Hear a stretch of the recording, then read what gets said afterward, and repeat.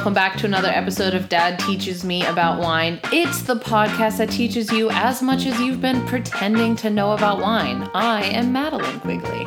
And I'm Matt Quigley.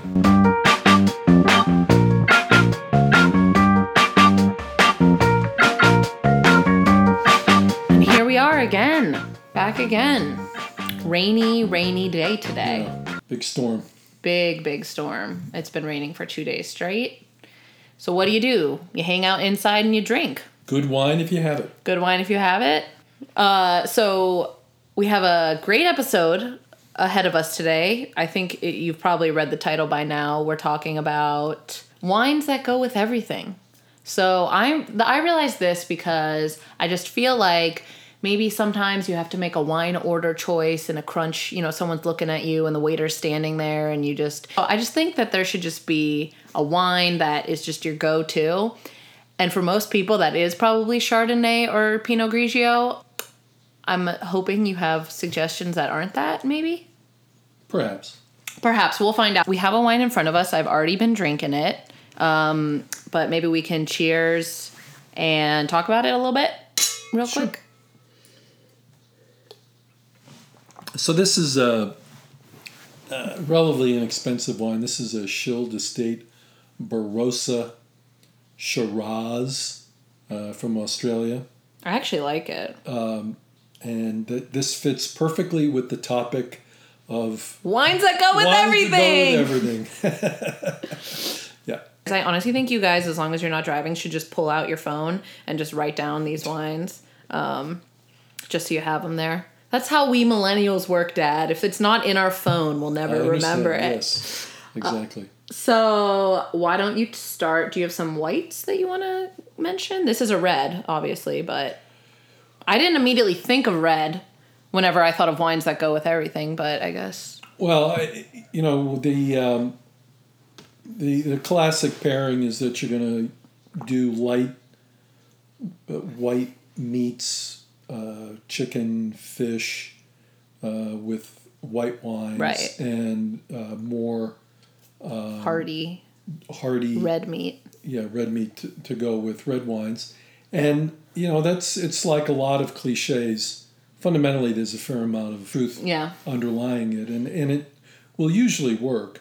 So I think that what you want to do is to kind of stay away from extremes. So that's what allows things to pair. So as we talked before about entree level wines, things that go with everything don't have a lot of strong characteristics. Yeah. Other than things that people like. So what do people like? People like sweetness, although they'll tell you they want a dry wine, and they like fruitiness. Things to look for there, as we discussed earlier, in terms of an easy introduction, unoaked Chardonnays, which now are labeled that way, tend to be very fruity without the astringency. I don't think it would say that on a menu, though. Oftentimes it will. Really? It'll say unoaked? It will say unoaked. So like Wagner's project in the Santa Lucia Highlands, what I think it's called Solmer, comes in a steel bottle or a shiny, silvery bottle, and it is an unoaked Chardonnay. Wait, is the bottle literally made out of metal? I don't know, but it's all steely. Wouldn't that make your wine taste so metallic? No, it's presumably it's in glass with some sort of shiny. Powder. Yeah. Okay, sorry, that really distracted me. Okay, so an unoaked Chardonnay. Right. So this is even good if, you're going over to someone's house for dinner, you don't know what they're making, you want to bring a bottle of wine. Yeah, so this, obviously easy with fish and poultry. As we discussed earlier, if you get into spicy, you're going to want to do more Riesling, Gewürztraminer. And then the big fruity wines,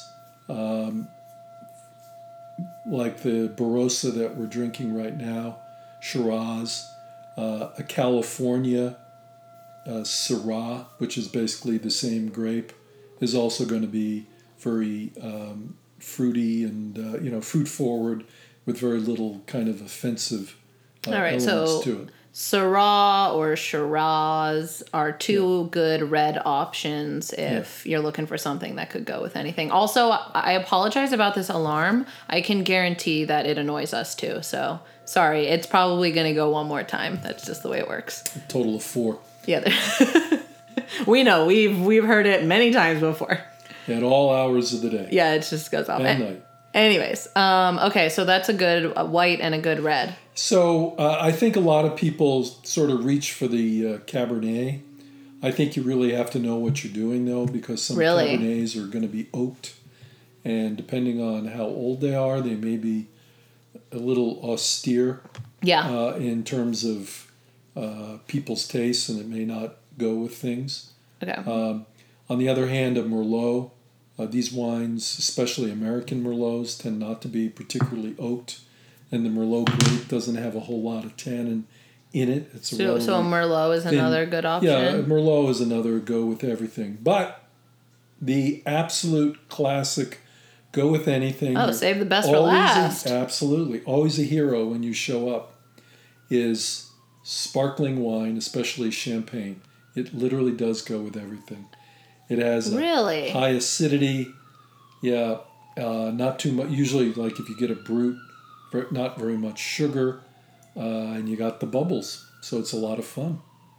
Yeah, I think it is nice to show up with that's always been your go-to if you want to... Bottle of bubbly. Bottle of bubbly. And that doesn't necessarily mean champagne. And in fact, it probably doesn't, because I can tell you that's not what I'm reaching for. I would think I usually go Prosecco or Cava. But those are a bit more... yeah, I think if you're looking for quality versus price ratio, I think the Cava is probably the way to go, because this is made in the traditional champagne method in terms of second fermentation in bottle, whereas something like a Prosecco is basically it's called tank production. So it's all made in a large tank, and it doesn't go through the same handicraft that something like a Cava or the other wines that you might want to consider are Cremant wines from France, Cremant. These are sparkling wines, especially the ones from Vouvray. We've encountered Vouvray before, and the big grape there is Chenin Blanc, another wine with a lot of acidity, and they do at least 9 month on lees to give it a real toasty flavor. So this is another great alternative, usually less than $20. Nice. Cool. What do you think about ordering hard alcohol with a meal? There's people who do whiskey pairings with meals. I find that hard alcohol, which is usually 40%, the stuff that is scotch or vodka that you would get at the liquor store, is 40% alcohol. For me, that's just too much in order to be able to appreciate a meal, but to each his own. Yeah. So it's not so much the flavor, it's just like if you're hammered, how are you gonna... It's not even the hammered part. It's the fact I don't mind getting hammered, it's just... It's the fact that the alcohol is so predominant, they're strong, that it's really hard to appreciate any subtlety of flavor, because it's like drinking jet fuel. Yeah, exactly. I sometimes, though, get like a gin and tonic with my meal, and I find that that's pretty flavorless, or in a way that doesn't offend my meal. Yeah, well, the alcohol in that is going to be down to the wine area, probably after they dilute it with the tonic. With the tonic, you're probably in the 10% alcohol range. So the alcohol is not overbearing. Yeah, it's like drinking a soda with your meal. Yeah, so what it'll do is the acidity and tartness of the tonic tends to make the food taste that much richer and sweeter. That's why I've been doing it. Totally. Okay. Well, Okay, so now, moving on, we're going to do something new. We have our first reader question on the show. So I find the email, the dad teaches me about wine at gmail.com. I won't lie, I had not checked it in quite a few weeks. And we actually had some amazing questions from some people. The first question that we're going to go over today was from a woman named Catherine, and she titled the email, "Help, my husband hates wine." And I think the subject says it all. Her husband does not enjoy drinking wine. She really does. She wants to be able to, open a bottle and enjoy it with him. So this, I think, is a great topic because it's just about easing people into wine. So a little counterintuitive. One approach would be to heck with them. You'll cut your wine budget in half and don't worry about it and just drink the wines that you want. Then you're faced with wine preservation. So if you're willing to spend approximately $150, there's something called a Coravin system in which you can... With a C or a Q? With a C. Okay. In which you can tap wine out of a bottle with a very thin needle, which then is, the opening is then resealed through the cork. And then when you're done taking the wine, it places a noble gas, argon. Argon? Argon. Really? A noble gas, which does not react with anything. It basically displaces any oxygen that may get in the bottle, and so that you can keep these bottles for weeks or months. There is sort of a stereotype pattern of people as they start wine and then start enjoying it. So typically the entree wines that people wind up enjoying are usually pretty neutral. So these would be relatively unoaked Chardonnays and relatively inexpensive Pinot Grigios. Do you want to give an example? So some California producer like Sutter Home or whatever will produce a California Chardonnays, and these wines are specifically designed, engineered to be incredibly easy to drink. Yeah. There's no offensive, strong anything about them. They're just entirely quaffable wines. Yeah. Cool. So start with a nice light white, like an unoaked Chardonnay or a Pinot Grigio. And my idea of how to get someone to start enjoying wine would be make it more about the experience than the beverage. Maybe you guys could go on a road trip somewhere to a local, winery. Maybe they have like a live music night or something, and it's just like a fun experience, and you have a glass of wine and, you don't think about it too much. The other option would be that the holidays are coming up. I love nothing more than mulled wine. I think on a chilly night, pop in a movie, make some mulled wine. You can buy spices like in packets at the store that are just called mulling spices. Throw an orange in there, make a winter sangria. Who doesn't want that?